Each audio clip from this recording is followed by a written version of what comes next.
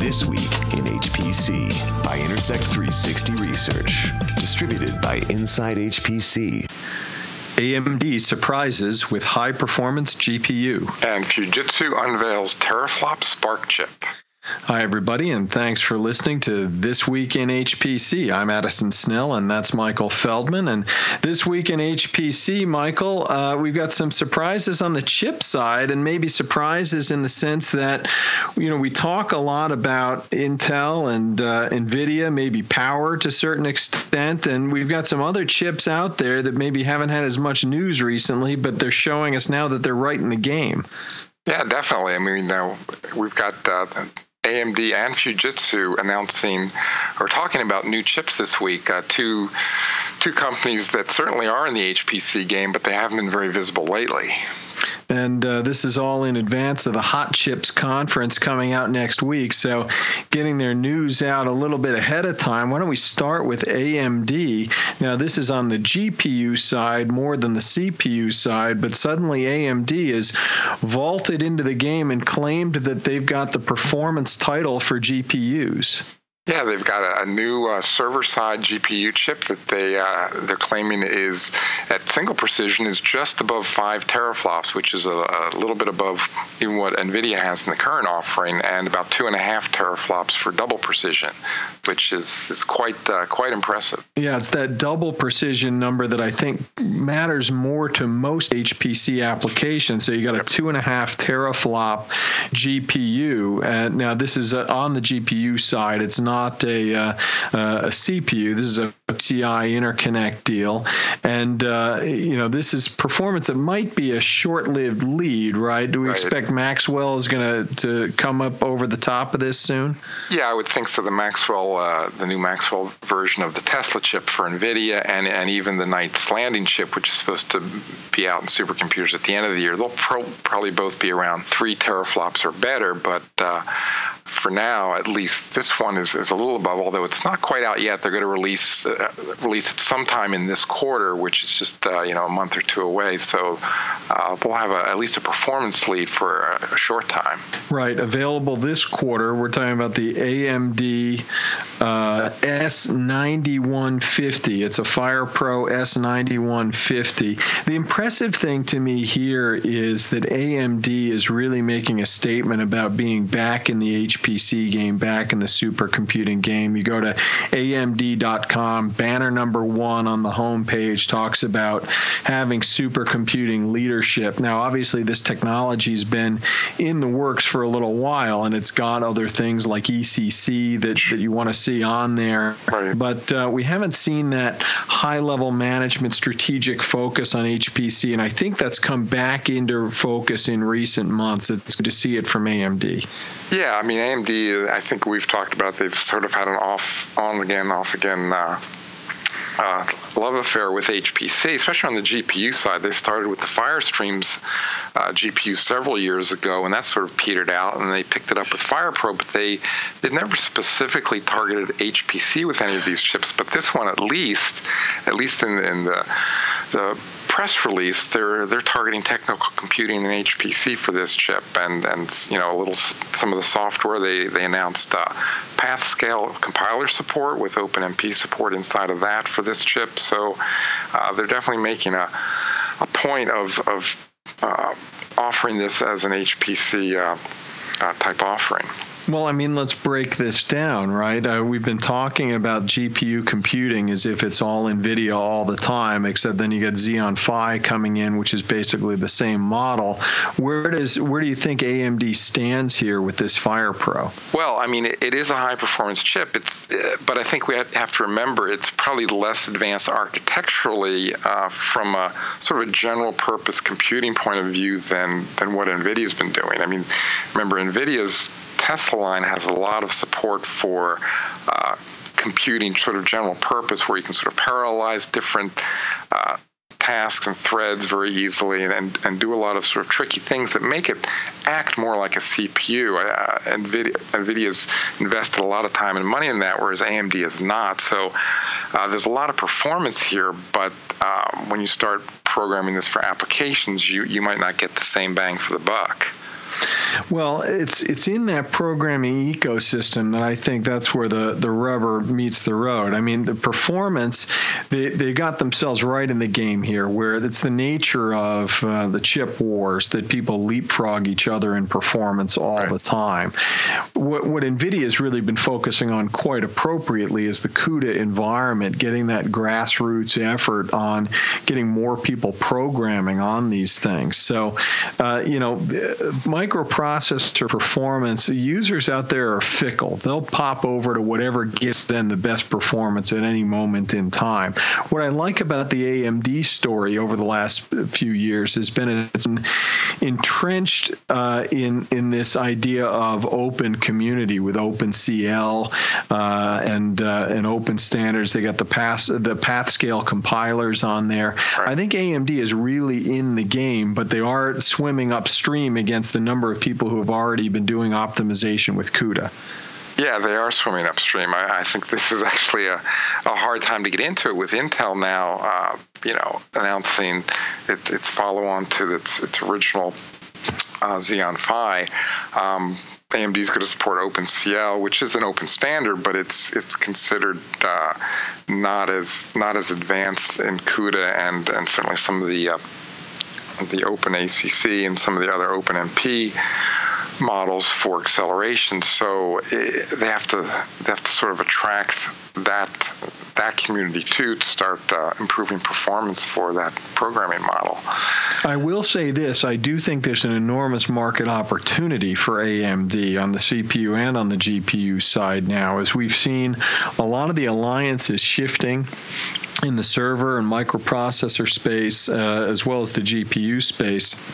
There might be some wariness in the end user community around things that lead to vendor lock-in. And if AMD can successfully make the claim that their open standards approach is more flexible for people's development for the future, they could find room to sneak in past Intel and NVIDIA in some percentage of end user sites. Yeah, I think so. I think they can capture some of that market. I think their bigger opportunity is somehow if they can leverage their CPU side. I mean, they've done a little of this by making the hybrid CPU GPUs with the APU chips. But if they can have a discrete CPU such as this and somehow link it into a socket that's compatible with their CPU socket and get a fast link or something to make a more performant interface, that could be interesting too. I think there's a lot to leverage there. It's just AMD hasn't gone that direction at this point. Well, yeah, I like the technology. I like the story. If it's true that AMD is really back strategically and they've got a commitment to this space, I think it's going to be interesting to watch and see what happens. They got a real opportunity here. Yeah, I agree. All right, well, let's take a quick break. Then we'll come back and we'll take the other chip story we got, catch everyone up on Fujitsu and SPARC.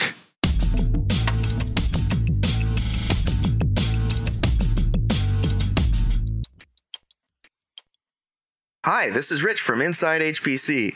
You know, we run into Addison and Michael all the time at high-performance computing events around the globe, but we know how important these conferences are to you HPC users. If you have an HPC conference coming up, we invite you to add it to our Inside HPC events calendar. It's self-service, so it's super easy to get your conference noticed, and you can then fill up the seats. It's a good value, and did I mention that no salesman will call on you? Check it out at events.insidehpc.com.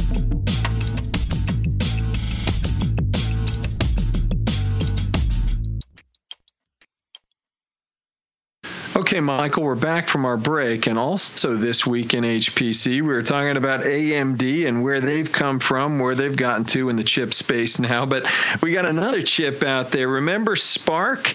It's part of the K supercomputer. Fujitsu's still on it, and we've got a new SPARC chip on the supercomputing side that's promising to take Fujitsu's next generation Prime HPC out to 100 petaflops. Right. Supposedly, with this new chip, they can scale up to that level. Which is pretty impressive. The chip itself, in its own right, can perform this is peak performance, but it's 1 teraflop, which is quite good for even at 32 cores, which is a 32-core chip. It's very performant. It's 4 times faster than their previous generation just by doubling the cores. So that was a nice jump. Yeah, exactly. So they're talking specifically here, this is the SPARC 6411FX, right, which will go into whatever is the next generation server after the Prime HPC FX10. It's labeled on Fujitsu's material still only as post FX10, so we're still lacking the system here. The previous generation of SPARC in the HPC line was the SPARC 6409FX. So there was a SPARC 6410 that went into some enterprise servers, not into the HPC, but that spares us having a SPARC 6410FX that goes into the Prime HPC FX10. That would just be way too confusing. So the chip leapfrogs up to the 11. We're waiting to see what the name of the next generation computer will be. Right. It's right. They haven't named that yet, and presumably it'll come out shortly. We're not even sure the chips are ready yet. They're probably going to talk about this, or they are going to talk about this at Hot Chips next week and spec it out. But it looks like they've talked to at least some people, and they've publicized it online with some slides. So there's a lot of information out on it already. We just mentioned it's a very performant chip. They've quadrupled the performance from the previous generation, but they also added some other kind of cool features. They've added the hybrid memory cube technology. The 3D memory is going to be part of this chip, and they're also came up with the Tofu 2 interconnect, the next generation interconnect, which is integrated onto the CPU itself. Yeah, that increases the amount of bandwidth that these chips have. So you go from the previous interconnect, which was 5 gigabytes a second, up to 12.5 gigabytes per second. So it's more than doubling, 2.5 times the link bandwidth. So they're calling that 12.5 gigabytes a second. I think the easier way a lot of us would think about that is it's 100 gigabit. Right. We can relate to 100 gigabit. There's other 100 gigabit technologies out there. Another interesting thing to me here is that it's 32 cores, yes, but that's 32 dedicated compute cores. It's actually 32 plus 2.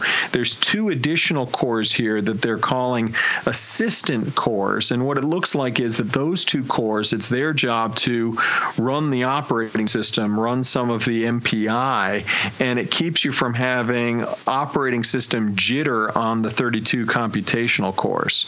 Yeah, that's a very interesting use of those additional cores. When you have so many cores, you can do something like that. So you can just spare a couple, you could run the OS and the other one to optimize some MPI functions as well. So you get a lot of mileage out of that, and then you can dedicate the full 32 cores just for computing on the application side for the most part.